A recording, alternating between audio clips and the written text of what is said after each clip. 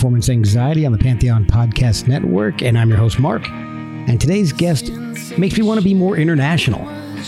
I'm joined by Paul Chastain. You may know him from his band, The Small Square, or you may remember him from Velvet Crush.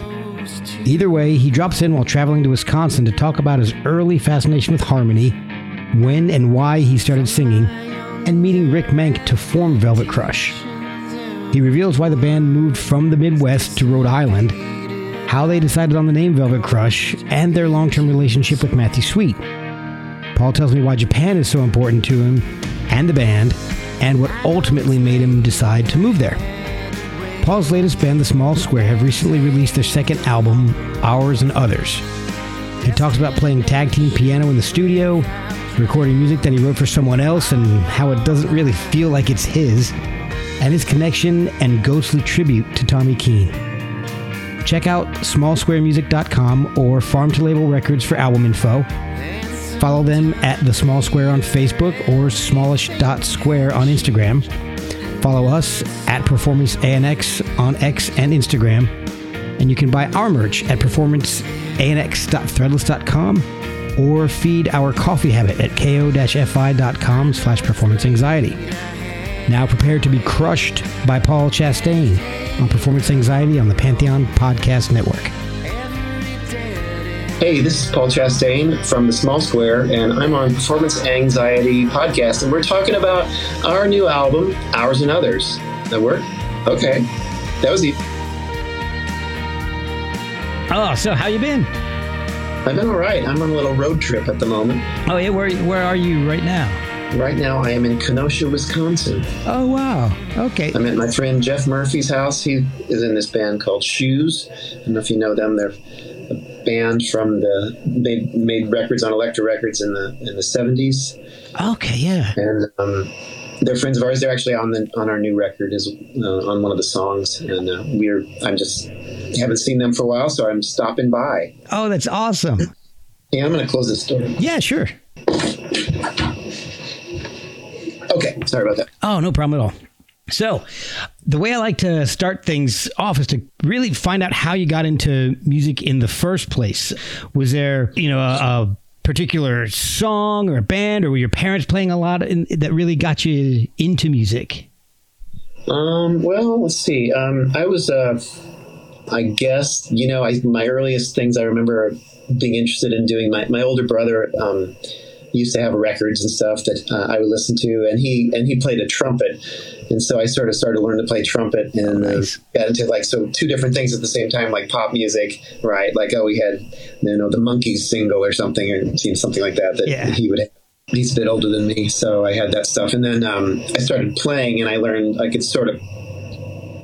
kind of play a trumpet just by ear, just by kind of being able to do it. And then I became, went into bands, but that was sort of like, I realized, I really like to do these kinds of things. And, and I'd always dink around on people's pianos. If some of my friend would have a piano at their house or something, I'd always enjoy doing that kind of thing. So that's the kind of stuff that really got me into. Then after I had my head sort of in that direction, where you were thinking I really like how music, I like something about music and all that. Yeah. Then I started becoming sort of more fascinated with how people make songs.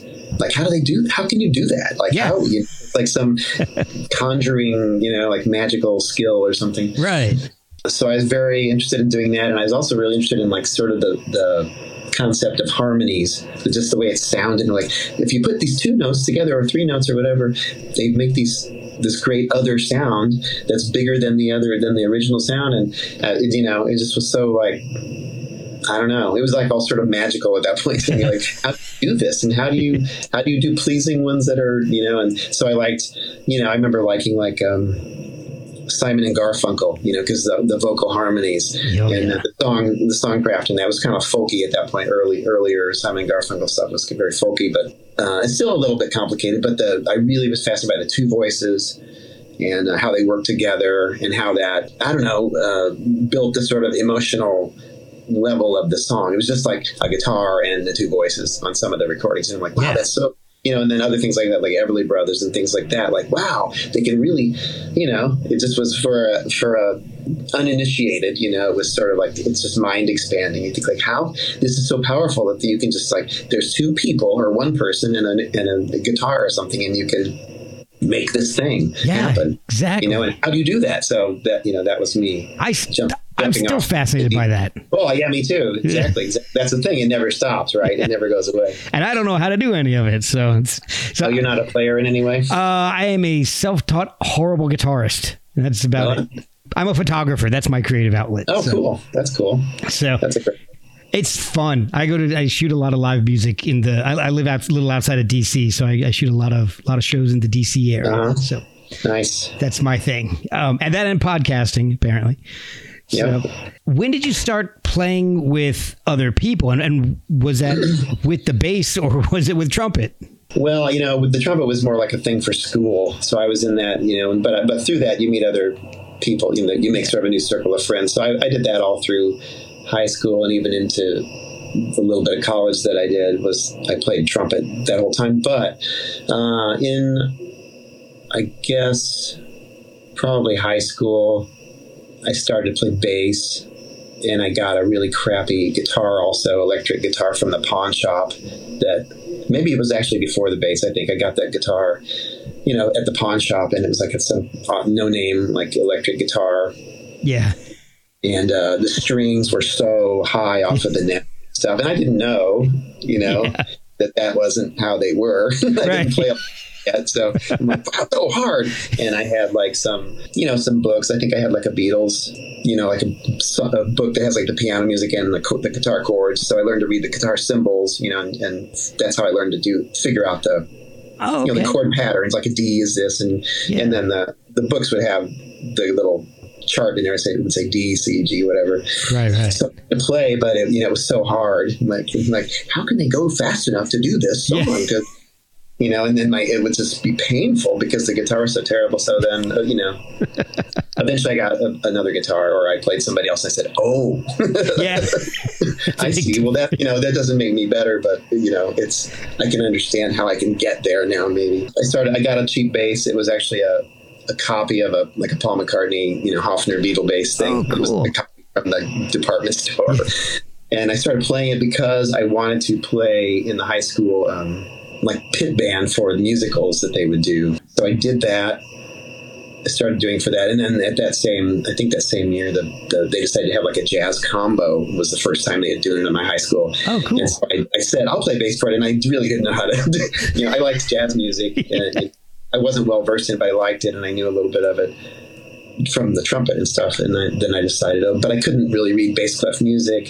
And I didn't really know. It was like, well, they just do boom, boom, boom, the walking bass line. And I didn't, but that really knows, like, just give me a starting point. So I would sort of look at the guitar chords and then sort of try to figure out the pattern. But I wasn't really getting it done. But that was my first sort of indoctrination into bass playing. And then later in high school, I think it's when I started having my own band with another friend of mine. We decided we wanted to write songs, and so he and I started to write songs, and then that turned into having a little kind of a band. Okay. And then after high school, that turned into like a sort of different band, but I had like a little new wave band called Nines, and we used to play in Champaign, Illinois, where I'm from. That was my first real band. We played jobs, and do shows. Right. Okay. Do all that kind of stuff. So that was the transition. And then by that point I was full on bassing, but I also discovered that I had to be the singer in that particular combo. So that's when I started singing. Okay. I wasn't thinking of exclusively being the singer, but So did you have any experience singing prior to that? I mean, was that something you were doing it on your own anyway, or was that brand new? Just, I think just writing songs, and the high school band I was in, we had like a guy who wanted to be the singer, like just a lead singer, Yeah. So he did that, and I would sing, backup vocals and stuff. But I don't remember doing any singing before that. Although I like to sing, I learned to do like Beatles songs and stuff like that. I would try to sing with, but not out in front of people. I think until that band, like, oh well, I can kind of sing, so we'll try this. That's how bands work, like, you play bass. No, I don't play bass, Yeah. Like, you're a singer. Oh, okay. Oh, well, somebody does it by default because you need it. Like, we can't have a band if you're not going to sing, right? Right. Cool. So that was kind of a long answer to your question, but no, that's fine. That's what I like, actually. We'll be right back after a word from our sponsors. Hello, Pantheon podcast listeners. Christian Swain here to tell you more about my experience with Raycon earbuds. Our family now has 3 pairs of Raycon earbuds around the house, and my wife just grabbed a pair of the Headphone Pros to replace some headphones from a company that was double the price. And yes, she loves them. Now, if you haven't pulled the trigger on a pair of Raycons, or even if you have, but you're in the market for another pair because they're just that good, well, now is the time to check them out, because they just launched their upgraded model of the best-selling everyday earbuds. With Raycon's upgraded everyday earbuds, now you also get active noise cancellation, ergonomic design, and multi-point connectivity that lets you pair with 2 devices at once. New quick charge function, 3 customizable sound styles, plus awareness mode. Available in a variety of vibrant new colors to complement any and all skin tones. I even have a pair of earbuds in a cool green color. I have tried just about every earbud known to humankind, and these Raycons are fantastic. Seriously, if you've been wanting to check out Raycons, there truly is no better time. You're going to ask yourself why you didn't check them out sooner, and Raycon offers a 30-day happiness guarantee. So what are you waiting for? Go to buyraycon.com/Pantheon today to get 20% off your Raycon order, plus free shipping. That's right, you'll get 20% off and free shipping at buyraycon.com/Pantheon. buyraycon.com/Pantheon. Before you skip over this ad, give me 1 minute. Like most podcasts, I pick sponsors carefully, and I use the products that advertise here. Pure Spectrum CBD is a product that has been really beneficial for me. They have a wide variety of great products that can be used on a daily or as needed basis. I've been using the tincture every day, and it's been wonderful for easing anxiety. And I absolutely love the isolate. I use it instead of acetaminophen or ibuprofen, and it's worked so well for the relief of aches and pains. They also have soaks, lotions, salves, gummies, and more, plus an entire line for fitness recovery. They even have products for your pets. See everything they offer at purespectrumcbd.com. And if you have questions, they're there to help. They helped me when I had no idea where to start. After you fill your cart, use code PerformanceANX for 15% off your purchase. Pure Spectrum CBD, Pure Spectrum CBD, Pure Spectrum CBD. Okay, so around the time you're in Nines, it looks like you were in a lot of bands around that time. So I was looking at, so there's Nines, there's Bag of Shells. Okay, so Nines like the launching point, and then that predates all the other stuff. So after Nines. So Nines was like when my friends were all in the university there. Okay. And I didn't go to that school. So Nines ended when when a couple of the guys graduated. Well, when everybody graduated, right? And then they went to get jobs, stuff like that. So yeah. So that was the end of that. So at that point, I took some of the later recordings. In the meantime, let me backtrack just a minute. We had made some recordings up in Chicago area, in Schaumburg. We met this guy named Michael Freeman, who had worked with this guy that I didn't know yet, but would soon know, named Rick Menck.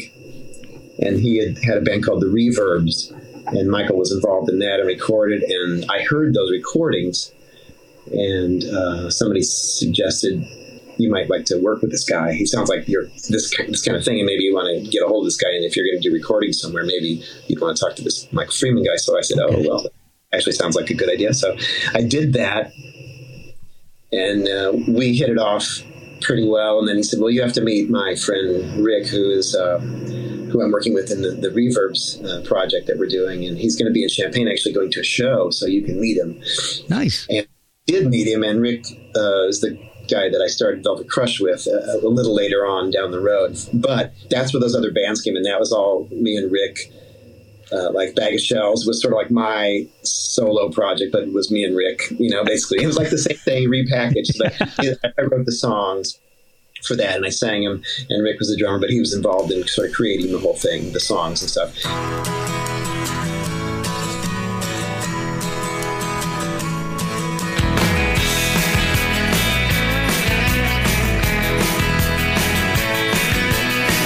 She's wondering now, with her hair down in her eyes, she climbs aboard this road. For now the night is lost. 'cause I'm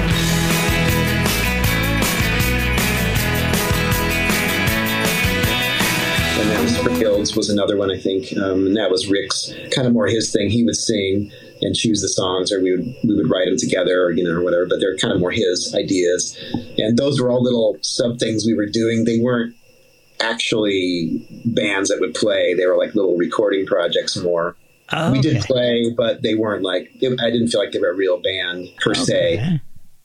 But that's what all those little things were, just us doing different versions of our thing. Oh, that's awesome. I love it. I mean, I was looking at some, there's Halo, the Big Baby, Choo Choo Train. Halo was a solo record, so that's what came out of the Nines thing. So half those songs were done with the band from Nines.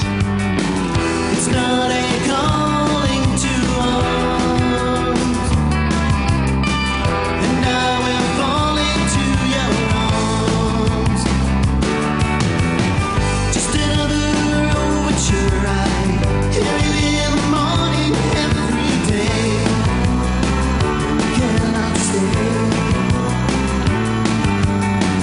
It's not a calling to arms. And then some of those songs were done after that fact, and I did it with my friend John Richardson, who was in Small Square with me. And that was a long time ago when we did that. Wow, okay. So that became Halo, which was my solo EP. It was put out by this guy, Paul Rock, who was from Chicago. Now he's in LA. He promotes shows and does stuff in LA. But so that all predated that, and then that merged into when I met Rick, and we started doing Springfields and Bag of Shells, and I don't know what else we were doing. He would kind of come up with all that stuff, like, "Oh, we should do this. Well, we'll have a thing. We'll release this under this name." Or like, okay, Yeah. I would say that sounds cool, but he sort of was the visionary in that stuff. Like, he had all which is interesting and kind of confusing and funny. And he even did a recording that I wasn't involved with that was called Velvet Crush, maybe, if I remember correctly. Some kind of single he did with some other people, predated the band. Oh, wow, okay. And then through that stuff, Rick and I eventually decided to move out of the Midwest and try and do our band. And we sort of chose the East Coast and decided to go out there without really having much of a plan.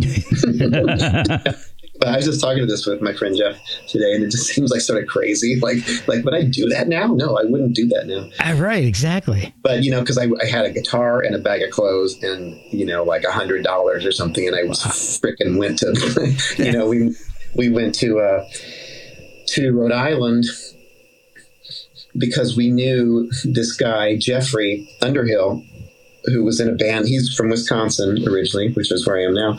And he was in a band called the White Sisters, and Rick knew him a little bit. So we called up Jeffrey and said, "Hey, what's the scene out there? What's going on out there? Like, what, we were thinking about moving out." And he's like, "Well, you could stay here. I have this house that we rent, and it's like got a lot of space and stuff, and you could crash here until you got, figured out. Oh, wow. I'll help you find, somewhere to a house or whatever. My gosh. Help you sort out your stuff." He was a super nice guy, And he became the guitar player for Velvet Crush eventually when we got that together after we sort of landed, got our feet back under us, and we were like, okay, what are we going to do? We want to have our band. Yeah. And so we asked Jeffrey if he wanted to try to do it with us. And he said, okay, sure. And so that became the beginning of Velvet Crush band at that point, which was about like 1989. Okay, so Velvet Crush wasn't an official band in Illinois. It started officially in Rhode Island. Yeah, even though all three of us are from the Midwest. Right. Okay. We weren't from there at all. So, but we ended up there. And Providence, was a pretty good place. It was much cheaper than Boston, but it was only about an hour away from Boston. It was striking distance to New York, and we thought that might be advantageous. And then we're from the Midwest, and things are so far apart. It's like, where are we going to play? Well, Chicago, and then what? Well, Iowa City, and it's like really far, and like Lincoln, well, that's super far, like you have the towns or the cities are kind of a lot farther apart. St. Louis, we can go there, that's not too far, it's 3 hours. But we're like, Jeez. we go to the East Coast, we could cover so much territory. That's what we imagined in our mind, we can go to New York and Philly and DC and, New Haven and Providence and Boston and you can. And we did, eventually that's exactly what we did. So it took a little while, but we started working with Jeffrey and we didn't even have music. I had some solo songs, demos, that I'd written, and we kind of used that as the seed. But then what really became Velvet Crush was when we got a rehearsal space and we started making songs together from somebody's idea. One of the three of us had a melodic idea or a chordal idea or something like that, or just a concept or whatever. And the first Velvet Crush record was us being very collaborative on almost every. Some of the songs, there's a couple songs that are my older songs that were our seed songs. That I think we left a couple of those on there just because we needed the material. But we took these songs and we do them in batches, and we go to our friend Matthew Sweet's house. He lived in Princeton, New Jersey at the time. Yeah, and he had a little demo studio in his house where he worked, and so he said he'd record the things for us. And so we 2 or 3 batches of songs or trips down there. We said, can you record these songs? And he did, and that became the first record right there. And we got somebody to put it out in the States, and Rick sent it over to England to Creation, and they actually licensed it, I think, and put it out, which was a miracle because we were like big fans of that label, Alan McGee's Creation. We were big fans of that, and so they agreed to put it out.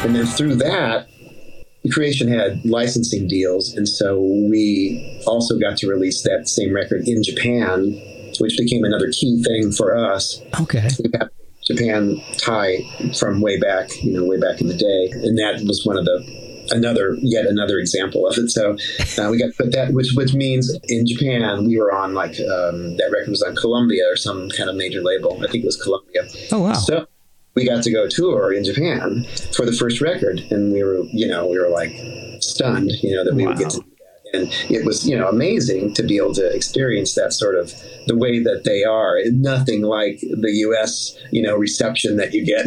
Really? When you're a startup band like that. It was really, eye-opening and very cool and very sort of a confidence bolstering, because people were into it and they looked like they were into it and they were, moved by it or whatever. And they would come, and there'd be people outside of the venue after we were done playing and we, to talk to us as we go to the van. We're like, what? It was really weird, cool. It's not so foreign to me now, but it doesn't happen all the time. And it never happened when we were just in our, going up and down the East Coast playing our shows as we did. So that was a cool thing about the first record. So I've got a couple questions. Okay. How did you guys settle with all the other bands that you were in before Velvet Crush, all the names? How did you guys settle on Velvet Crush as a name for the band? The name, I don't know where it came from. Rick came up with it, and he claims that he had a dream, and somebody, I don't remember who it was, but it was, I think, somebody he knew. I don't remember now. It's a little hazy, but somebody said, you should be Velvet Crush or something like that, like a literal thing. But it was like a dream of somebody kind of saying something. Wow. That's what I remember. Anyway, he came up with it, and that's how he said he got it. I don't know where it wasn't like a thing we ever said. I never heard him. I don't remember ever hearing him say it before that time. So it really sort of came out of the blue. And when I heard it, I said, I don't know, it's kind of cool. It's like hard and soft, like that. Yeah. I like. There's something about it I like. I like the 2 words, and so that just. I don't know. Okay. It was the easiest naming of a band that I've ever been in, because usually that's it's hard, to come up with a band name. Unless you don't care. Right. Yeah. But I think most people don't do that. They really try to come up with a name, you know. Yeah, and it gets harder and harder with the internet now. It always seems like they've all been done, you know. Yeah, and back in before the internet, you could have a name that somebody else had, but you'd never know. Very easily. Yeah, but nobody cared really at that point either. Nobody was offended by having two bands of the same name on different coasts. So yeah, and it would just happen. Or then there'd be the one where you'd have the something UK or the something like that. You know? Yep, or put the definitive article on yours is or something. Right. And so you mentioned working with Matthew Sweet. How did you guys meet Matthew Sweet in the first place? How did that relationship start? Well, that was through Rick. Rick is and was even then a big, I don't know what you call it, like, a crazy big fan and like a musicologist almost kind of thing. So he had somehow stumbled across one of Matthew's early recordings. Matthew had this combo. It was just him and another guy, and they were called The Buzz of Delight out of Lincoln, Nebraska. Since you went away,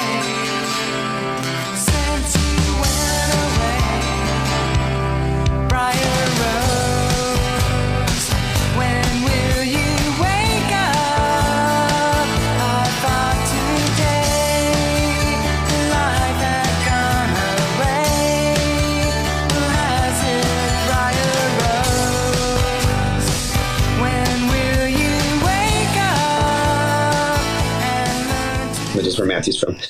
And Rick got this, and I remember this record, but I probably got, I don't know, maybe I had it before I talked to Rick. I'm not sure. But anyway, they made an EP, a vinyl EP, and it came out on, I don't remember what label now, but I had it, and Rick got it and was like, oh my God, this is the coolest thing, and so he wrote to Matt, this is before internet, so he wrote Matthew a letter and said, I think your record's like so cool, and said, I'd like to meet you. I'm a musician and all this, whatever. Oh, cool. And so Matthew wrote back a letter, and I don't know what it said in it, but I remember he said it had like glitter in it. So when he opened it, it like exploded glitter all over the place. But that was around the time that I met Rick. He met Matthew and I around the same time frame. Okay. So he's known both of us about the same amount of time, and we played with Matthew pre-Girlfriend a little bit. He did 2 records before Girlfriend. Yeah. Second one we did a tour for, which was his first tour he ever did, and Rick and I played with him on that tour. Oh, cool. And then I think he had some other people helping him later on after that, and then we joined him again for some of the Girlfriend stuff. And then we left because that blew up at that point. Yeah. And Rick left because that was right around, it was probably like 94, 95, and then we had to go do Velvet Crush stuff because we had in the meantime gotten signed by Creation and we were making our own record and stuff. So we had to sort of do both things. So we left that after it right as it started to blow up. Wow. You would go to the clubs and there'd be 10 people, and then a couple weeks later we'd go back to that club and it was a sold out club. Like that kind of thing was happening. MTV play, and there started to get college radio play, and it really was like that. It really was happening, and we were out on the road the whole time that was happening, doing van tours. But we had to leave it at a certain point. So then we came back and rejoined him later on after we missed the next record, I think, but we came back maybe a record after that. So we missed a little time because we were doing Crush touring and all that kind of stuff. Well, I was listening to all the albums, and I can hear the first album is really cool. I really like it, and it's got this completely different sound from the other albums. Yeah. It sounds it's reverby and your vocals are a little more sound like they're doubled a little bit more. First album, so that's the one we did. Matthew did it at his. So that's how that was his demo studio, and that's how his demos would sound. We thought, his demos sound, because he would send us his demos, and like these demos sound really cool. I think they sound pretty cool. And so, but all I remember about it is, it seemed like he just had like one microphone on a drum kit. maybe there was another one. I only remember seeing one. I wasn't that much paying attention. I wasn't engineering or anything. Right. But it was whatever he did for his thing that we said, can you just do the way you do these demos that you do? And we had that, and then think there was a live guitar amp, and there was also some kind of which was new at the time, he had some kind of an amp emulator box, like a plug-in thing you plugged into it. It sounded like an amp. Oh, wow. Like a rack mount kind of thing. I don't remember what it was, but it sounded pretty cool. So some of the guitar sound is that, and I think there was a regular amp too. But we used that to track so we could do the drums in the same room. But I always thought it reminded me kind of like a Kinks record or something in a good way, where it just sounds like when it's new, even it sounds kind of worn a little bit. But it's got a good energy to it, I think. And I like that record. I like it, I think, because of the reason I talked about before, but it was very collaborative, the songs. And then I liked doing it with Matthew helping us out. He recorded, and then he plays on it a little bit too. He does a little bit of the guitar stuff. Okay. Maybe he sings something. I don't remember if he sings on it or not, but probably. But it was all just like in the living room of this little house. Wow. So it was no big deal. And I'm not even sure we planned to make it a record. I guess we did, but it was done, like I said, in like maybe 2 or 3 batches of songs. And then we had enough. We said, okay, this is the record, So then we started trying to get somebody to put it out. But I have fond memories of that record. That was really the genesis of the whole of what we started. And then each record we did after that, they all were sort of different in the way that they were written a little bit, and what was going on, how much we had been playing and different stuff like that affected, I think, a lot of that. But the next thing that happened, so Teenage Symphonies was the major label record. So which means we had a bunch of money to use. And so we enlisted Mitch Easter, who was our number one choice for a guy to work with as a producer and good choice. A musician also. And so we went down to the drive-in, which is where he was at the time. Okay. We'll be right back after a word from our sponsors. Hey folks, Stefan Shirazi and Renee Richardson here from the Metallica Report. And we are proud members of the Pantheon podcast family, where the best of music and podcasts unite. We've got something pretty cool for you. We're giving away an exclusive Metallica merch package worth over $250. That's a whole lot of Scary Guys, skulls, M72, and other sought-after Metallica swag. And we've made it easy for you to win. Follow and share the Metallica Report, and you're in the game. Go to pantheonpodcast.com/Metallica, enter your email, and hit that button to be entered to win. And just like that, you're eligible for our monthly exclusive Metallica merch package. And guess what, rockers? You can enter every month, so just do it. And while we love our global brothers and sisters, the lawyers won't let us ship outside the U.S. The drive-in studio was Mitch's original studio. It was actually the garage of his parents' house, where he didn't live. Wow. But he converted their garage area into a studio, and that's where all those bands down there recorded. When you see it says drive-in, Mitch's drive-in, it was his parents.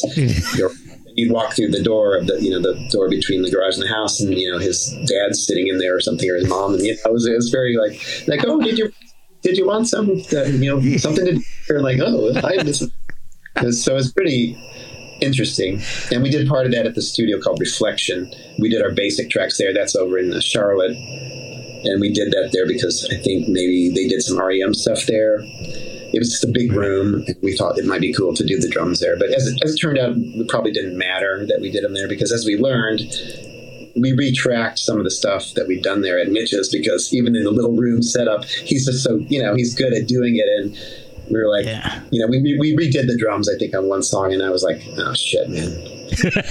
we really didn't need to rent that place out. And, this sounds just totally cool. And, but you learn that. We were green. We didn't know. Oh, yeah. But we did record it on 2-inch tape. Analog. It's an analog recording on 2-inch tape. Wow. So that was cool to do. It was very a cool experience in a lot of ways, because like I said, we were a little green at that point, and Mitch was very seasoned, and he's very good at what he does, and he's a very intelligent guy, and it really was easy to work with him, and he's is there to do something at the right moment. He wouldn't go, here's what we're going to do, guys. We're going to tell you what we're going to do. We're going to just do this. It's not like that. He's he kind of finds the thing of the band or the session. And that's what the session becomes. It's not like he has this sort of master plan, not heavy handed, I guess is what I'm saying. Right. It's kind of more organic, the way it just develops into I mean, you talk about how you want it to be kind of, but he kind of just can sense out what's happening, and the sounds and everything kind of go according to that, which makes it seem like it's just so natural, It's amazing. And it worked out amazingly well on Teenage Symphonies. It sounds like such a huge leap forward from the first album. The sound is completely different. Well, the sound is more, that was recorded in an actual recording studio. That's true. Engineers, we had engineers, Mitch and a couple other guys working at different times on it. And, a budget, and we had a plan, more foresight and plan about doing it. We had ambitions to do certain things and do it kind of certain ways. And we wanted to step it up a little. The sound wise just happened because the one way we recorded with one microphone on the drums, like, as an example, to going to, an actual, multi-mic setup on the drums, and the sonic quality just goes up, it'd be hard for it not to, Yeah. Right. But you also used, you expanded the musical palette with, sounded like a pedal steel and some other. Yeah, we were at the time we started exploring. We really were into like Graham Parsons and the Byrds. The Byrds was like a huge touchstone band for us because of, because they had, I thought it was cool the way they had so many versions of their band. Yeah. I don't know if that's what they meant to do or not, but I thought it was so cool. Like they're like a folk rock band, and then they're like a band, a rock band, and then they're like a sort of psychedelic band, and then they're like some other like country hybrid thing. And like all that was just like, wow, that's so badass. Like they do all these incarnations, and McGuinn's mainly the singer of the thing. It was just so cool. So we wanted to have some of that on there. And so Rick wrote, the last song on the record is a kind of country song that Rick wrote.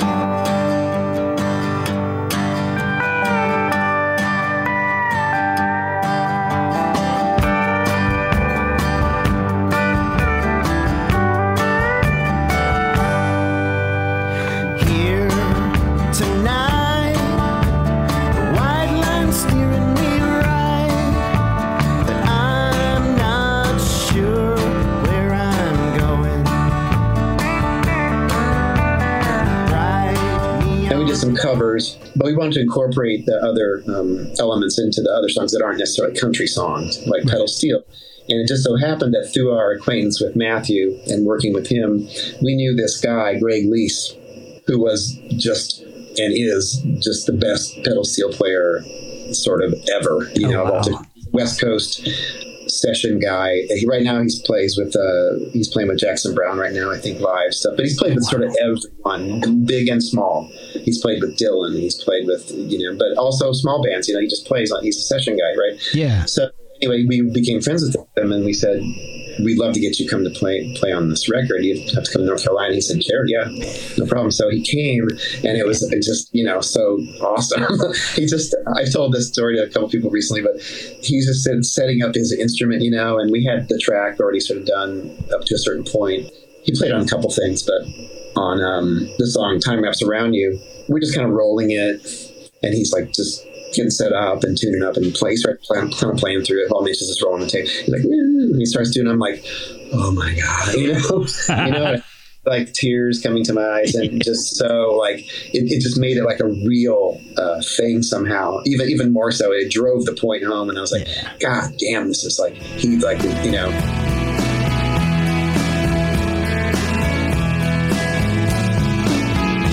To the summer of love, from the winter of fear,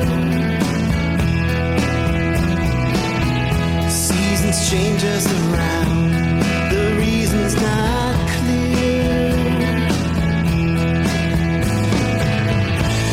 so turn the page, you're in a... It's just, because Greg is a really talented player, but he also is so like I don't know, like intuitive, and he can sense. This is why he works with so many people. He can work with them, all the different kinds of artists he's worked with, and he's worked with Beck, and he's worked with Dylan, and all these different people, Joni Mitchell, and then like tons of like small indie bands and stuff too. And he can just kind of figure out how he can fit into their thing, without taking it over or without receding too much and stuff. And he's just so has some kind of magical power for doing that. And on top of his gift for playing stringed instruments in general. So that was quite cool. We also had a friend of ours from Boston, this guy Michael Deneen, who ran a studio called Q Division, who came and he was sort of the master of a Chamberlin, which is like a Chamberlin is like a mellotron. Right. Yeah. The same idea. They're like taped strings or sounds. So the early samplers, basically. But what it was a keyboard, but it played a loop, a magnetic tape loop of a note on a certain instrument that was recorded, like a flute or a string. Okay. So he was like a master of playing these things, this guy Michael, and so we had him come too and play on some of the things, which was amazing and totally cool. And we had a couple other local people that were around Mitch's area play some stuff and sing a couple of little things. And then Mitch played the lead guitar for the most part. Jeffrey did some. Okay. But Mitch did the sort of super rockin' stuff, and he's just an amazing player that can sort of do anything. You can sort of and also great about Mitch, you can sort of give him any reference point, musical reference, and he kind of knows what that is somehow, and knows all these things, and then can kind of, you know what I mean? Like, you don't want him to copy a thing, but like, right. But in our mind was the sound wise, like this kind of a record. It was like this, a little bit like this or something. Okay. Could be any sort of music, and he'd go, okay, and the thing he would do would be sort of like that, but not, not copying not a copy, right. But give us the sort of vibe of that but with, original notes and stuff. And he could, I don't know how he could sort of do all that, but so we used him quite heavily in that regard because he was so good at it and willing to do it, but he never said, "Oh, I should do a thing on here." We'd always had to ask him to do it. He totally wouldn't just force it on anybody. But he could do so much stuff. It's hard not to try to use him. So that brought a question to my mind. I love the sound of Velvet Crush and bands like Velvet Crush. You've got this great pop structure, but the guitar is really raw. I think you guys.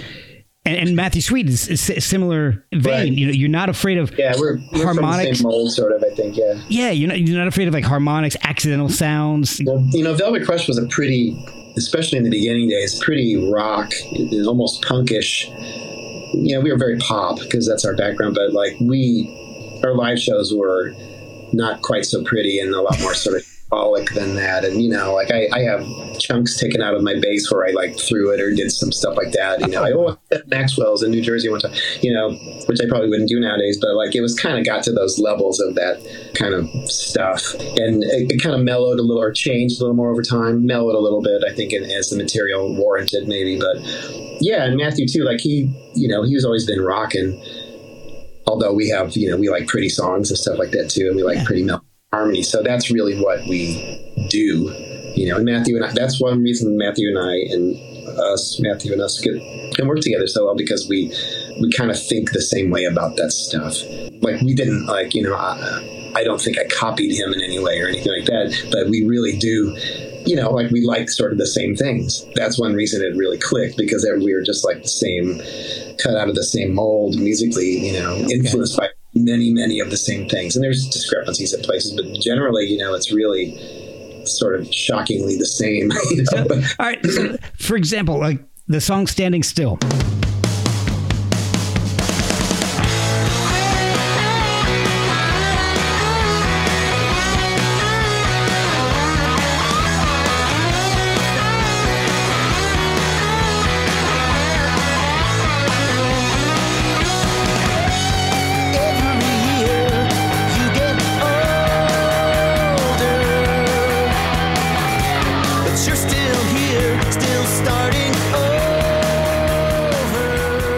One of the perfect examples of what I was talking about. It's a great pop song, but it's got this raw guitar with squeals and harmonics and just. So that stuff. That's when we had another guy in our band during that point. His name was Pete Phillips, and Pete played. Let's see, we might have done some of that record without him. I don't remember. We did it at Mitch's, but Pete was with us, and we had worked him into doing live stuff with us, and we wrote some of the songs with him. And so Standing Still, that's Pete. So he plays on some of those. And I think you can kind of tell they're more like that, more sort of Jimmy Pagey guitar stuff. That was Pete's kind of thing. And he was with us from that point forward until we sort of stopped before Free Expression, Okay. But that was like we added him we always had a fourth member when we did touring. We had Tommy Keene. Yeah. We had Mitch Easter play too, and this other guy, David Gibbs from Judo Ants, we used him a lot. Oh, cool. So those guys were sort of our floating cast of players, and we'd always have somebody with us. And then we decided we knew Pete. We sort of knew him for a long time. We thought he's not in a band right now, and we should bring him on and have him in the band. Instead of hired fourth member, we just get the guy in the band. So we got him in. We started doing songs, and then we started doing live things. And then we recorded that after we played him a little live, actually. And we did some of that stuff kind of live in the studio more, like four of us playing at the same time. Oh, wow. I think just in Mitch's, that was in his other studio, the Fidelatorium, which was his house, basically. So we were in a bedroom or two different bedrooms, and we did some of the ones with Pete. We did kind of live. So that record's kind of a half and half, where we did it separate stuff, but then we did a portion of it live. Like Standing Still was one of the live tracks that we did. Oh, wow. Just like instruments all playing at the same time, and maybe overdub the leads and the lead vocals. But that was our last record with Mitch that we did. That record didn't get released by Creation, though. They dropped us, and so we eventually put it out ourselves, and it came out on Sony Japan, but not on Creation. So you always seem to have this connection with Japan. It's been good to you. It has been good. Yeah, we maintained sort of a major label sort of relationship over there, and publishing. The woman that worked for the publisher was sort of in our corner the whole time, and still is, really. And she sort of helped us get some of that stuff, keep it going or get it going. And we've had some good luck in that department. But yeah, so we've been to Japan many times to do stuff, and I live there now. Actually, I live in Japan. Yeah. So all that happened, and the Velvet Crest, sort of encapsulated Velvet Crest, sort of stopped at one point, and we kind of restarted. Jeffrey left. Decided to not do it anymore at that point. And Rick and I continued on, and we recorded Free Expression, which we went to Matthew's house in LA and recorded there with Matthew, and I think maybe Greg Lease plays on there. Because you are what you believe, and you understand me, bringing you down to where you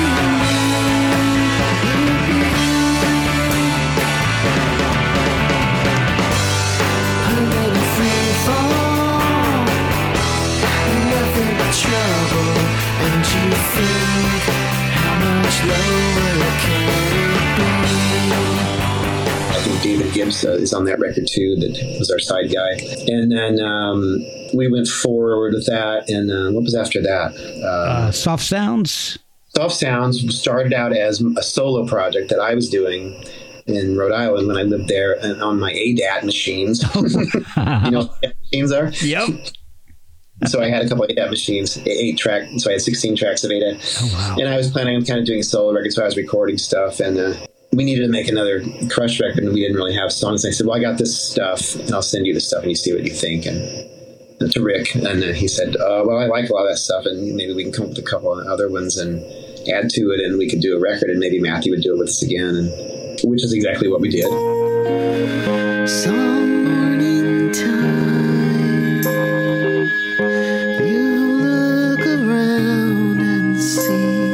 More than yesterday. Take what you want from me. Take what you think you need. So we did that, and then but we weren't playing at that point. We didn't really do any live stuff because it was just Rick and I, working with another guy, producer. And then after that was Stereo Blues. Stereo Blues, yeah. Stereo Blues was, we went back to, we did it in Champaign, Illinois with this guy, Adam Schmidt, who's an old friend of ours, who's an engineer, producer, songwriter, singer, all that kind of stuff. And we went kind of back to our roots and we recorded with Adam there. We had a few guest people who were people from bands that were in the area that I used to play with when I was in Nines, a couple other bands, guys that were around in the scene. Okay. This guy, Nick Rudd, who was in a band called Turning Curious, and this guy, Bob Kimball, who was in a band called Weird Summer, and they did some session stuff with us. a few songs, and some of it was just me. And Rick had done a couple songs in LA that we brought back, and I finished. And it was just, a lot of it was that stuff. And then I did some stuff, just sort of me and Adam. Rick came and did drums, I think, and then he went away. He went back to LA, and I stayed and worked on and finished out that record, and that became Stereo Blues.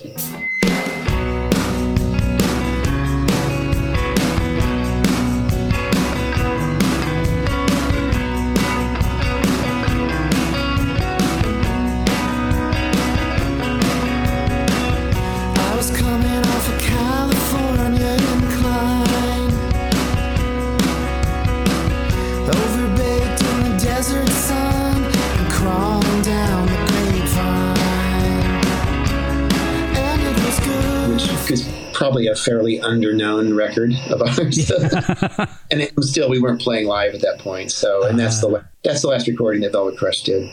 So I went forward from there, but it took quite a bit of time.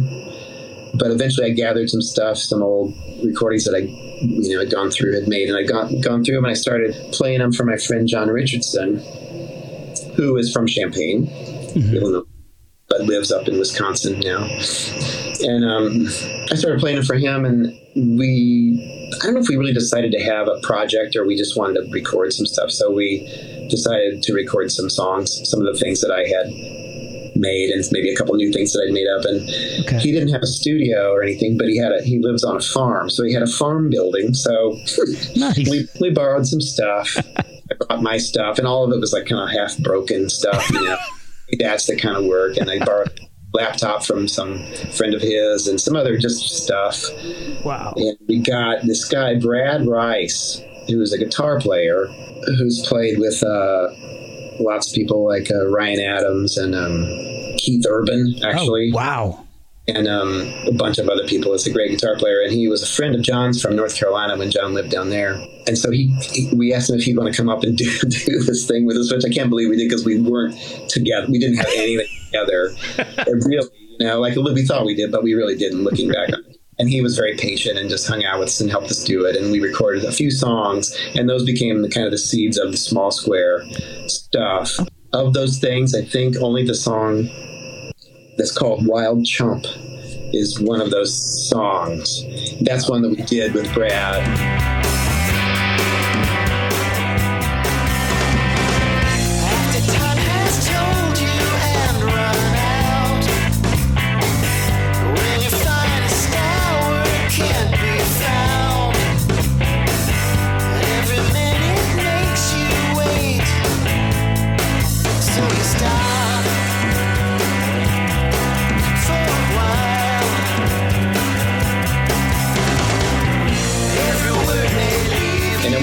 Song. That was a newer one that I'd written, but that was like the first. It was so.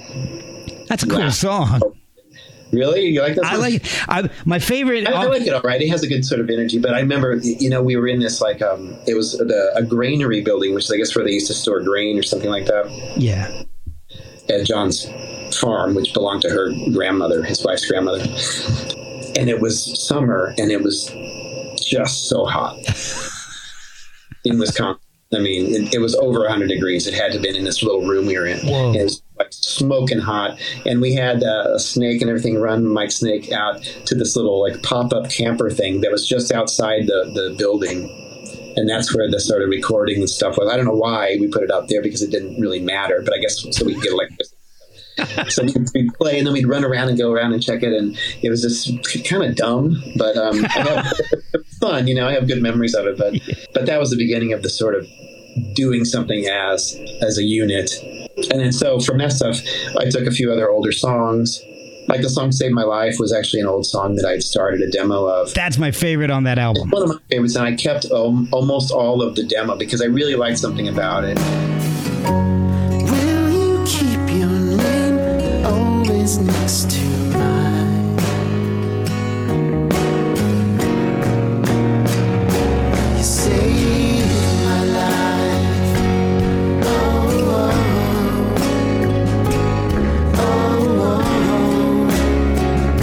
You saved my life.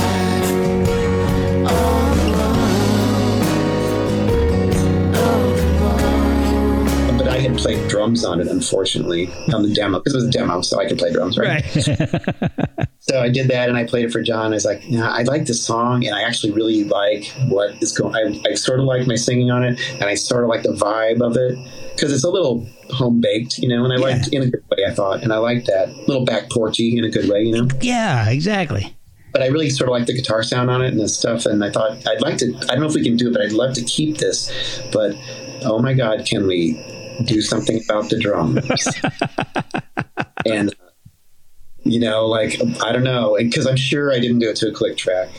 I just was playing it. I think I played the guitar part, and then I went down to my basement and tried to play some drums, just so there'd be a semblance of drums on it. Yeah. But it was not good, And then, so John is the man for that, because he has the ability to play along with stuff somehow and do micro adjustments to compensate for instantly what he's hearing. Oh, wow. And so I don't think he did very many takes of it either, but we set it up, and he said, you know what, I'm going to play with mallets. I'll play a drum kit, but with mallets, like, for vibraphone mallets or something, like felt mallets, or maybe rubber, I'm not sure. I think they're felt. But he did the drum track, and I thought, that's cool. I like that sound. That's a very cool sound. So the cymbal cracks are kind of like soft, but then they ring, and the toms are a little bit padded sounding, and it's pretty cool. And I was astonished, but he could just sort of do that, and he went with my track, and I don't even think about it anymore. Telling the story, I'm remembering, but when I hear it, I'll go like, oh yeah, it's a little weird here because of my drum thing, but it's not weird because he nailed it somehow. It's like, wow, okay, that's good. So that became a track, and so that first record spans a very long period of time, because I was sort of inactive as far as playing or performing for quite a while. Mm-hmm. But I was writing, and I was actually learning to do recordings and stuff too. I was learning to use Pro Tools and Logic, which I had. I figured that stuff out, and that's kind of what I was spending my time doing. And so, but when we started doing it, then I started, to come up with newer songs, and so it has some more recent songs on it also. But it really represents to me like the arc from Velvet Crush to then, which was sort of like whenever it came out. Originally, it came out in 2015, I think, or 16. Yeah. And then we re-released it this year on John's label, remastered and with some extra tracks, and which I was very glad to do, because it really didn't get much distribution before. It actually came out in Japan on a small label, and then when we got the rights back to it, I put it out in the States, or I tried to, and it was like, you couldn't really tell that I put it out, right? So I really wanted to release it. John got his label set up. I thought, if we could really get this a little bit, just so people can find it if they want to, Yeah. And also I thought, well, maybe that's a good ramp up, because we have the new record ready to go. So I thought maybe if I time it closer, sort of close, it's sort of like a giant promo for leading into the new record. Plus I want to have it out available, Yeah. So that was important to me. Got one question, because we kind of skipped over one important part here. Okay. When did you move to Japan, and why did you move to Japan? Okay. Fair enough. Well, let's see. My wife's Japanese is the short answer to a lot of that. But I met my wife in the States some years ago, and then later, I don't know what year that was, probably 2001 or 2 or 3 or something like that. I came over to Japan with Matthew Sweet Band to play at Summer Sonic Festival, one of the big festivals this year. And I sort of kept in touch with my wife, and she was a fan of Matthew's music, so she knew kind of what we were doing. And so she contacted me and said, I see that you guys are going to be playing.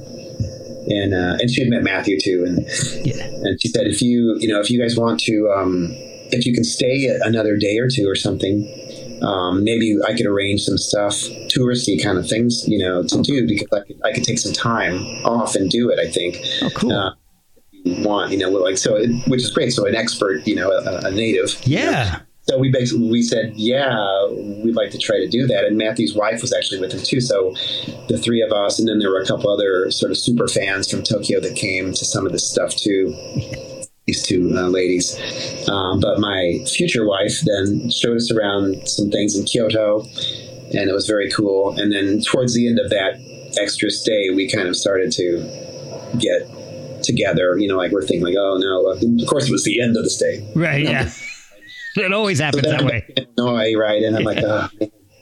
So we started kind of having a very long distance relationship from Osaka to Bloomington, Illinois, where I was at that time.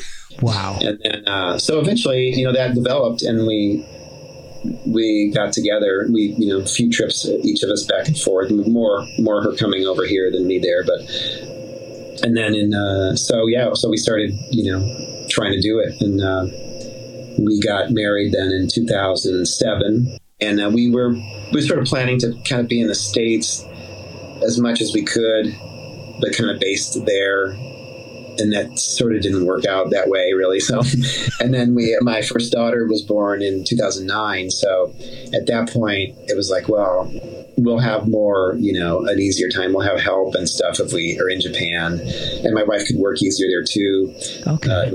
Everything was sort of laid out there, and her parents, she's younger than me, so her parents were younger, and they helped a lot with kids and things like that. It just seemed like it made so much more sense. So we just moved there, and we come back every year if we can to here, like I am right now. I'm back over, but I can't always do it now. It gets a little more complicated, but generally Matthew was, pretty much touring every summer. So I would come over and at least do that. And oh, cool.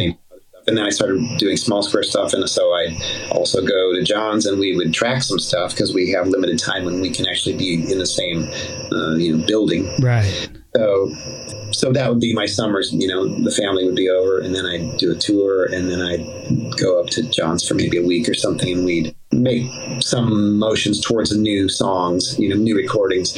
And so we'd start recordings, and I'd bring them back to Japan, and I would try and finish up as much as I could, and make to do the next time. And I'd send him stuff maybe to play on too from, it's a little difficult.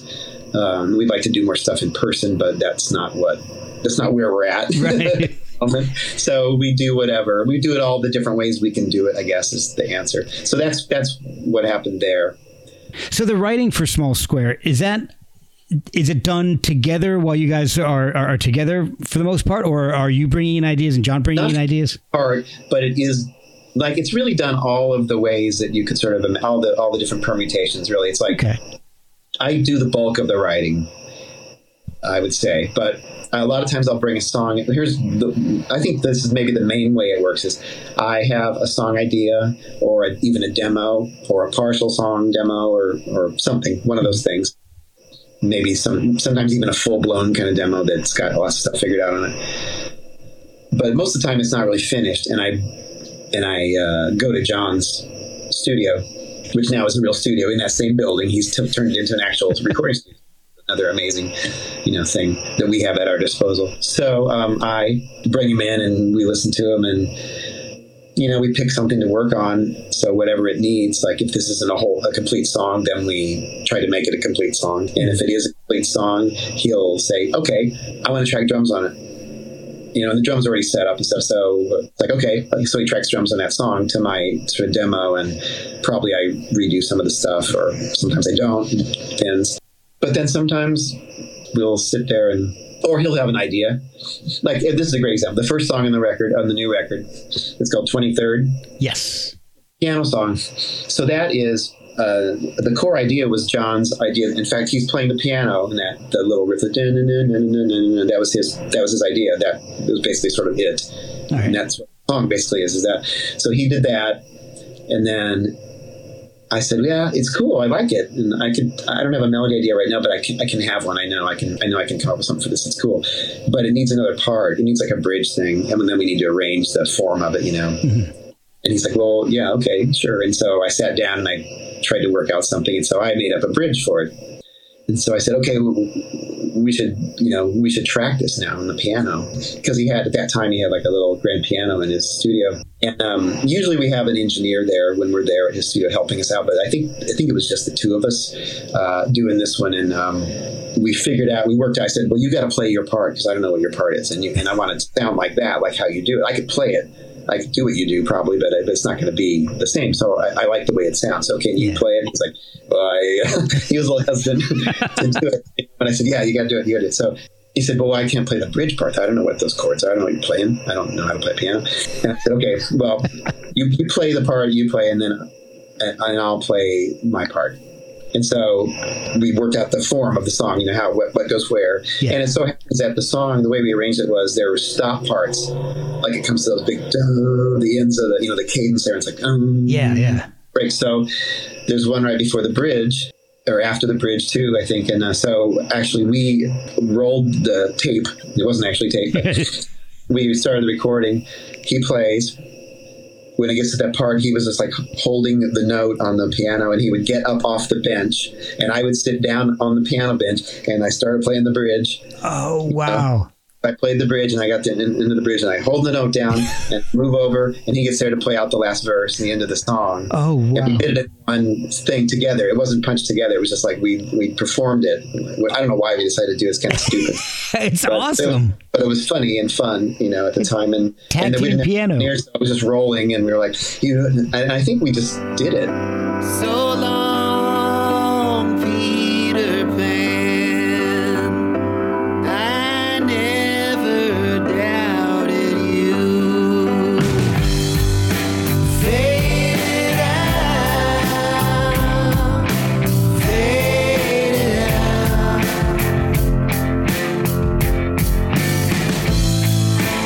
Faded down.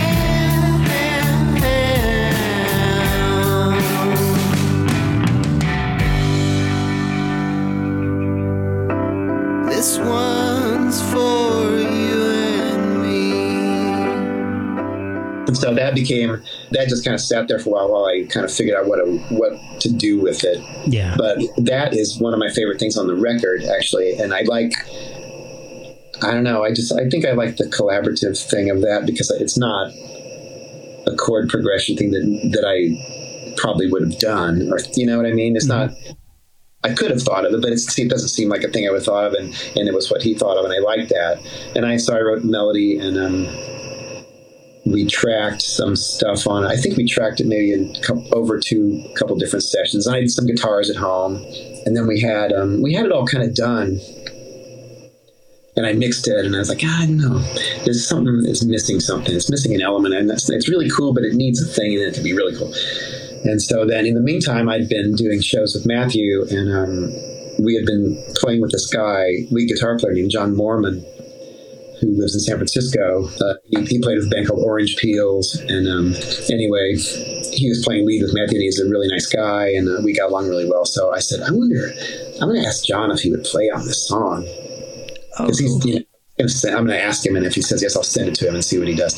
And I said, hey, John, I get this song. Would you think you could do it? And he said, yeah, man, I'll try it. I'll give it. I mean, I don't know if you'll like what I do, but I said, just do it. And I said, what I'd like it to be is like one guitar.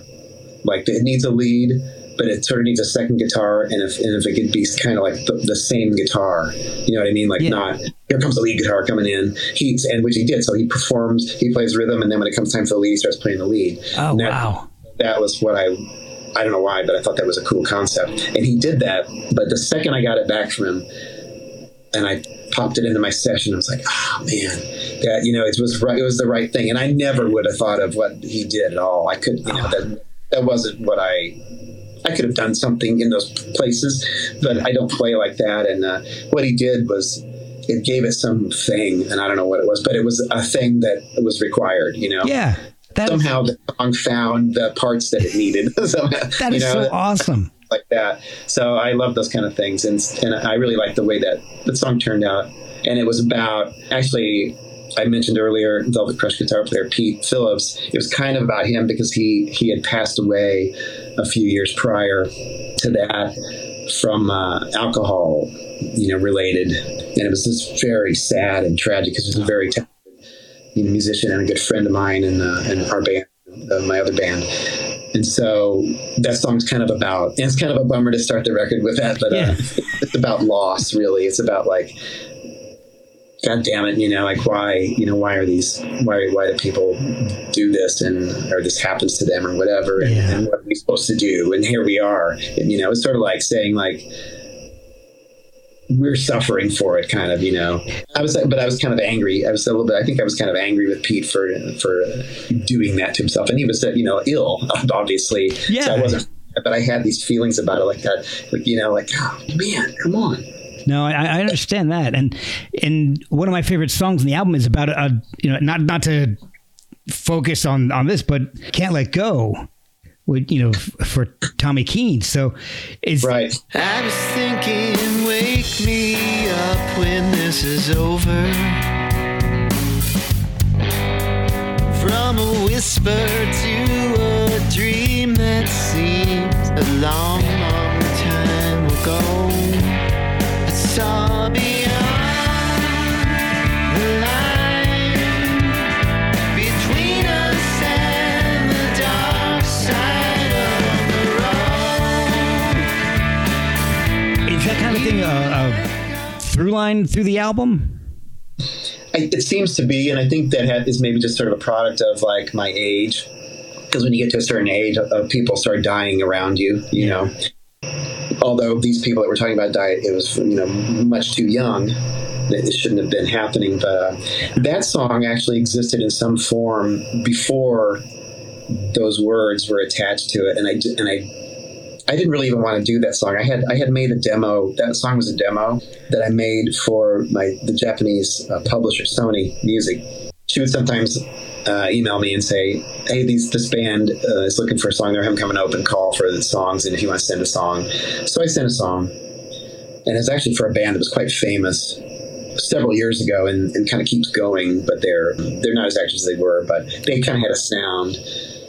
But I thought, I came up with this song, and I just sent it in, and they didn't use it, and I didn't really think of it as a song for me.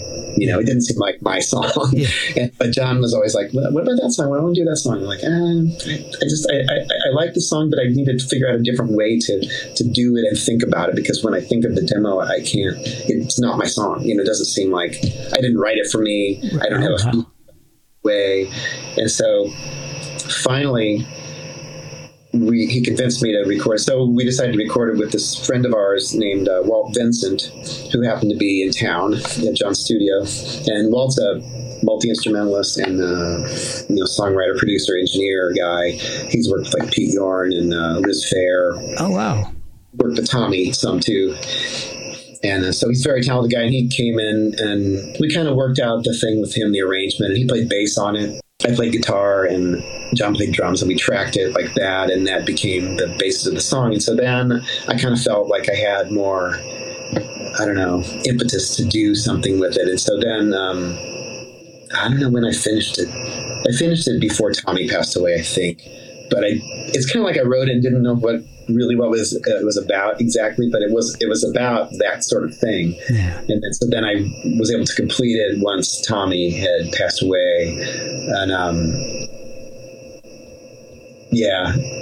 it was sort of like about somebody crossing over and going, as you can tell from the lyrics, but I decided to actually name it that so people would actually know that it had Tommy involved, because I wouldn't have been able to finish the song without the inspiration from him, and then losing him too. He was a friend. So Tommy's string goes through. He was a member of Velvet Crush for. He did touring with us. He played 100 and some shows with us for Teenage Symphony's touring. Oh wow. John Richardson has played in Tommy's band for ages. Has been his bass player. His drummer, and his bass player Brad actually lives near me in Japan. Oh wow. Brad Quinn, who played with Tommy and John for a long, long time. And so the loss of Tommy really hit on several levels, with the bands I was in, and then Tommy in recent years had been opening solo performance for Matthew Sweet Band. Oh, and so cool. He had been quite close during that time. Again, kind of rekindled, because we played with them and spent a lot of time with them. But I hadn't seen him that much since then. But then he started doing these opening slots with us for the show. We'd bring him with us, right? We'd all travel together and do these shows. It'd be Tommy opening, and which was really fun and cool, because Tommy's great and great in a lot of different ways. And so that was it was a huge loss, and I'm actually glad that I was able to reflect it in a song that I had going, but it wasn't started, because of that incident. I just had the song, the chords, and I don't know. I didn't even really have the melody. I just kind of had the chords, and John really liked it. He said, "There's something about it I like," and so it became that. And now I like the song more because of that the connection I have with it, with Tommy and all that. So one of the other tracks that I really love, because of the kind of delicate sound of it, is Days In.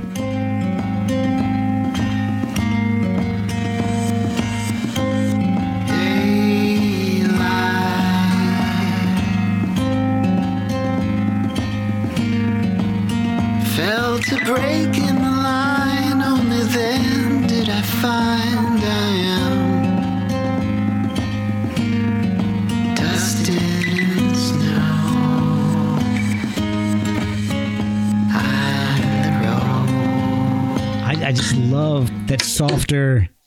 that is another very different kind of thing for us. That was John's idea, the music for it. And what is the story? John had somebody came to the studio or something and had like some kind of a cigar box guitar thing. Oh, cool. Yeah. Kind of an open tuned, instrument. So you know what I mean? Like it plays a chord, like when you strum it. So kind of like a dulcimer thing, similar maybe. I didn't see it. I wasn't at that thing. And he messed around with it. He was able to play it and he made up this little pattern. But he didn't have the instrument, and John didn't know what the tuning of it was or anything like that. And I had no idea. And I came there one time, he said, I have this idea, but I don't know how to figure it out. And I didn't know anything about that instrument at all.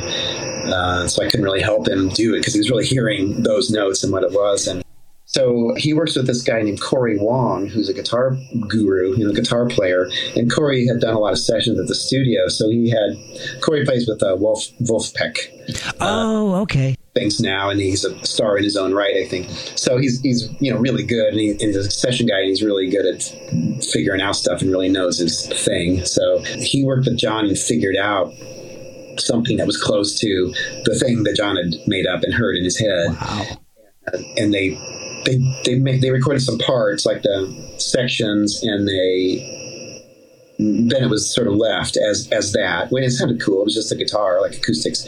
And they sent it to me, and I said, well, I can do something with this eventually. When I get my mind around it, And I said, I might have to chop it up and stuff to do stuff, is that okay? So I chopped it a bit, the song form, because I got an idea at some point. I was like, okay, well, I need to make a bridge thing out of this. I need to do this. So I used all the stuff that Corey did, rearranged it. I added a bass, and John didn't. Oh yeah, John added some drums to it. It was on there already. There was like 2 different takes of drums that I had going. So I added a bass, and I think I added some kind of keyboard instrument for the violin, like a stringy weird synthesizer thing or something. Oh, okay. And I made up the little melody, kind of about just being worn out, being on the road and being worn out, kind of, and while life passes you by, sort of. Well, everything else is, but so it was really John's kind of core idea, although there wasn't a melodic idea. So I did that part of it, and then that's an interesting song. It's very different from anything else on the record, I think. But I like that. I like that there can be stuff like that on the same record. I like records that are like that, where there's a turn here, and you're like, oh, this is. And I can't even play that song. I don't even know how to do what Corey did. I try to learn it sometime, but I don't even know if I can play it. Because Corey's a really good guitar player. He's very good player. So I'm like, well, I don't know. Maybe I can do something like that. We've never tried to play it, so we've never actually played that live or even together in the same room. Oh my gosh. Some of the songs are like that. Some of the songs are like that. I also like Babyface, and what I think is really interesting is the very end. What's playing at the very end? Well, I'm glad you noticed that, but that was a weird thing, which I wasn't actually there for. So that's one of Tommy Keane's songs. Oh, wow. Okay. But I always liked, and the story of that is, while he was with us on Matthew Sweet tours, I kept saying, because I liked that song, and I kept saying, Tom, you gotta do Babyface. Can you do it? He's like, I can't. I can't. It's too high to do as an acoustic song. If I had a rock band, and I was singing louder, maybe I could do it. But it's a pretty old song of his. And okay. I kept saying it like every couple of days. I'd just say, Babyface, Tommy, Babyface. Think about it. And he just, it was a joke. He wouldn't do it. I knew he wouldn't do it. So I still had that song in my mind.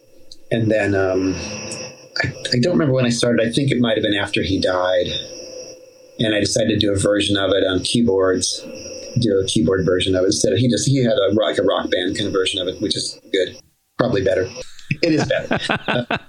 But I had this idea for doing it, and so I sent the stuff, some very basic sort of track stuff to John, and he had a couple of guys that were working with him at the time in his studio. This guy Adam Beard, who is a bass player, and this guy Adam Ollendorf, who plays stringed instruments like steel and acoustic and stuff. And they happened to be at the studio working on some other session of his. And he said, I probably can have Adam do it with me. It's like, okay, that sounds good.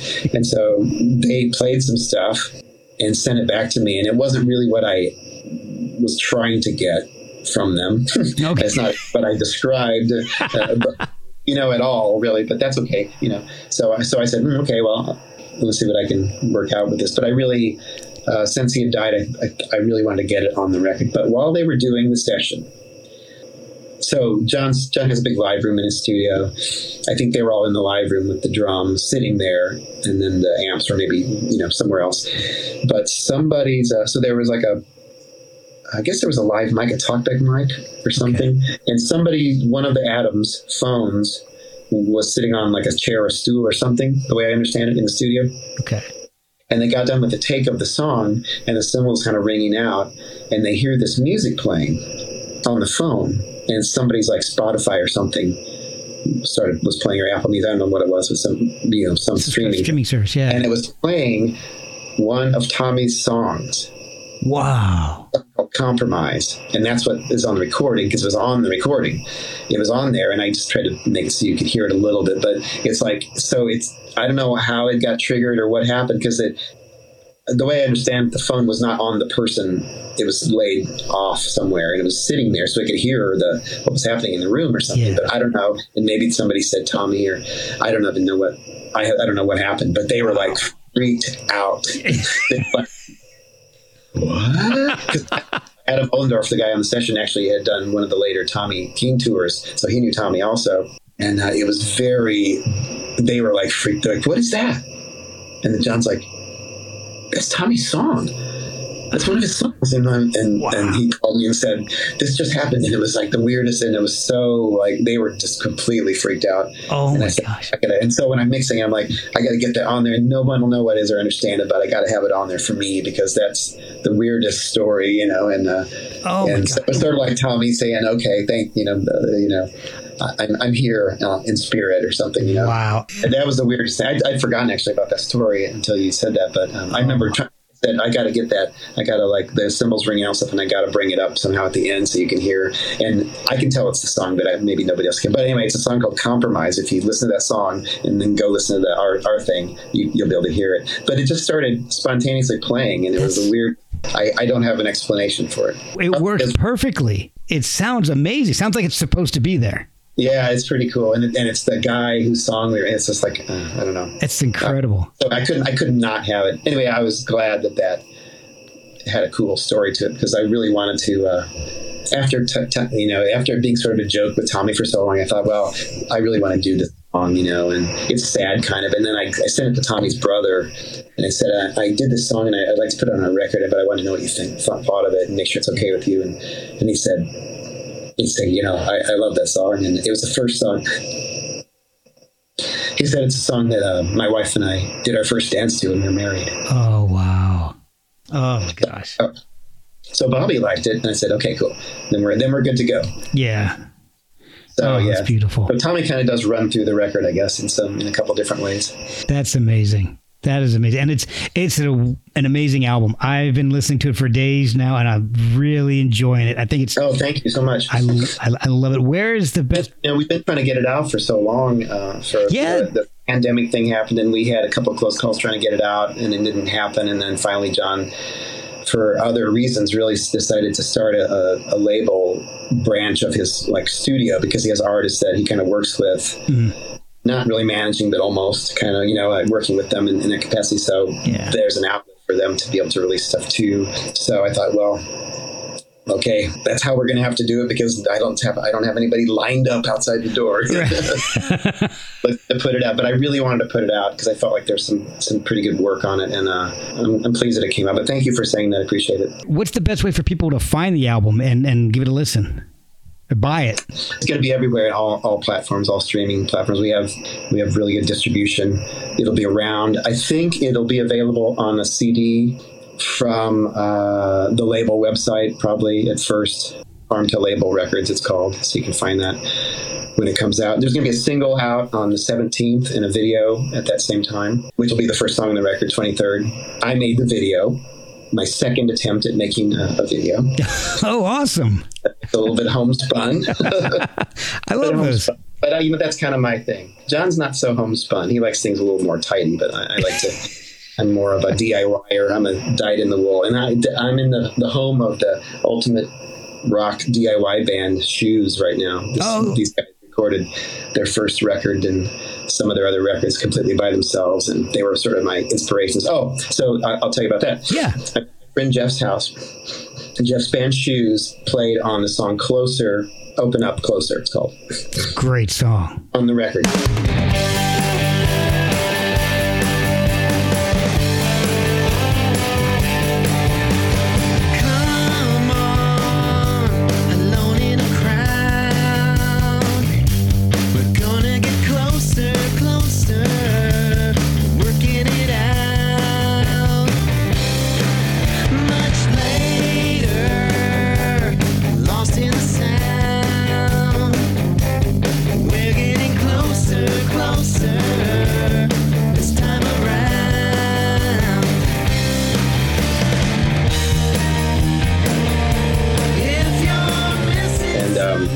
That song we tracked at John's studio with some other musicians and ourselves, and I wasn't thrilled with it. I didn't think it found it. Sort of. I wasn't in love with what happened there, but I liked because we finished the song. The musicians helped us finish the song because it was I wrote it as just like a little intro piece, and so we made it into a song in that session.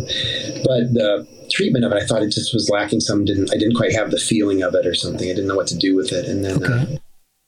And one of us thought of, like, boy, I wish we could get Shoes to do something on this record. And next thing you know, John's on his phone. And so I'm in Kenosha. John lives in Menominee, kind of on the west side of the state, and these guys are on the east side of the state, near Chicago. So he calls up Gary, one of the other guys in the band, and Gary has a home studio. I'm in Jeff's studio right now, but and he said, Gary, we have this song, and Paul and I, and we want you guys to sing on it. Sing and play on it, do whatever we can do. Now, what do you think? And could you do it? And, like today or tomorrow or something like that. I don't know. Yeah, I do. Let me call the guys. And so it happened. And we just came over to Gary's and played them the song. They started doing their thing with the vocals, and they have a real sound to their recordings, and their voices sound together a certain way, which is really cool. And so they sang and they made up their own parts, and we just sat and watched kind of, they recorded themselves. And then that turned out great, and I loved it. And then after that, I said, well, it needs a lead guitar. And Gary said, well, I'll give that a try if you want. I was like, sure. So that was a little bit later. He emailed me the lead guitar part and song, which I super loved. Wow. So it really made the song. I said, this is what the song wanted to do. This is where we wanted to go with it. I mean, I didn't know. I didn't even know where, I just had this idea for a song. Yeah. But sort of it found somehow, through our network of people, it found the thing that I think completes it. And I really like what happened on it, Yeah. But I hadn't seen these guys since that time, so I decided, and I've been actually working with Jeff. We've been writing some songs together lately, so long distance. So I decided to stop by in my travels here and see Jeff, and the guys are out there now. We're going to have dinner in a little bit, and I won't keep you too much longer, I promise. That's okay, there's no problem. They know I'm working in here. So with you in Japan, is it a possibility for a Small Square to tour? It is. We don't have anything on the books just now, I wish we did, but we don't have anything going on now. But I would come over for a tour. We did our only tour we ever did in Japan, actually. For the first record, we toured over there. Oh, cool. With Tommy playing and Brad, his bass player, playing in the band. Oh, so wow. it was like the Tommy King band plus me, basically, is what it was. Doing our songs, So that was pretty fun, but it was very small. We played really small places, and, one of them was almost like a house show practically, but we played it in Tokyo in a bigger place too. And so it was cool, but it was only a handful of shows. I'd like to do that, but the pandemic had a real adverse effect on some of the smaller promoters, and they went by the wayside, the people we used. And so that leaves you just with the sort of really big promoters. And I don't exactly have an in yet to some of those. And so I'm kind of looking for a way to do, because we did a Velvet Crush tour over here. Oh, cool. With the promoter, who are gone now. Oh, God. But they would have been, who I would have called to do it. But yeah, so we're working on stuff like that, and it's definitely a possibility. I come over when I can, when I need to, and I would definitely do that. But we don't have anything on the books just now. But we can keep an eye on that. So what is the best way for listeners to keep an eye on Small Square and anything else, any other projects that you're working on? Is there social media links, a website? Yeah, sure. There's all that stuff. There's Facebook and Instagram are our main things, and there's a website also. It's not completely up to date, but it's close. It's my responsibility, so I work on that. And yeah, basically that. And then the label website. There's stuff on there a little bit. That's basically it. We're pretty basic. We're not too overboard with the social stuff. We do just enough, maybe to. We need to do more, I guess, but yeah. And today's environment, yeah, unfortunately. Is the account on, is it at Small Square, or is it something different? The website is smallsquaremusic.com. Okay, and then social media links would be on there, I'm sure. YouTube and everything's there. There's a YouTube page, and there's a Instagram and a Facebook. Okay, awesome. Well, I will let you go and have your dinner, but... Well, thank you so much, Mark. It's been a pleasure chatting with you.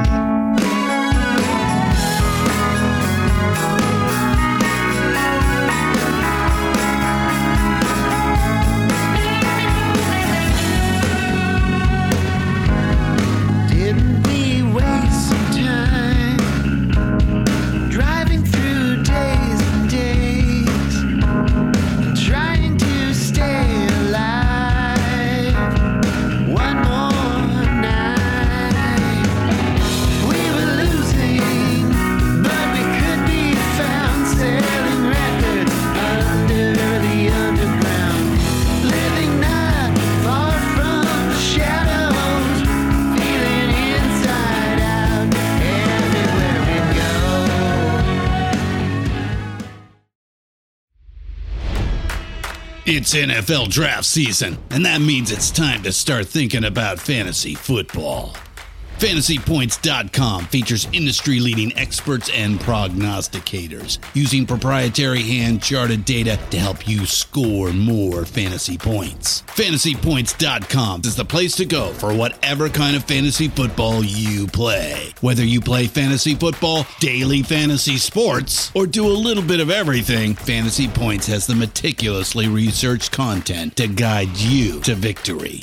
And why wait for the fall? Fantasy Points also covers the new spring football league, the UFL. Join the guru, John Hansen, Scott Barrett, Joe Dolan, and other massive names in the fantasy football universe with an exclusive offer. Use code Pantheon for 15% off any Fantasy Points package, including the all-in package, with access to every article, tool, and data nugget that Fantasy Points has to offer. That's FantasyPoints.com and code Pantheon for 15% off at Fantasy Points. FantasyPoints.com, code Pantheon. Score more fantasy points.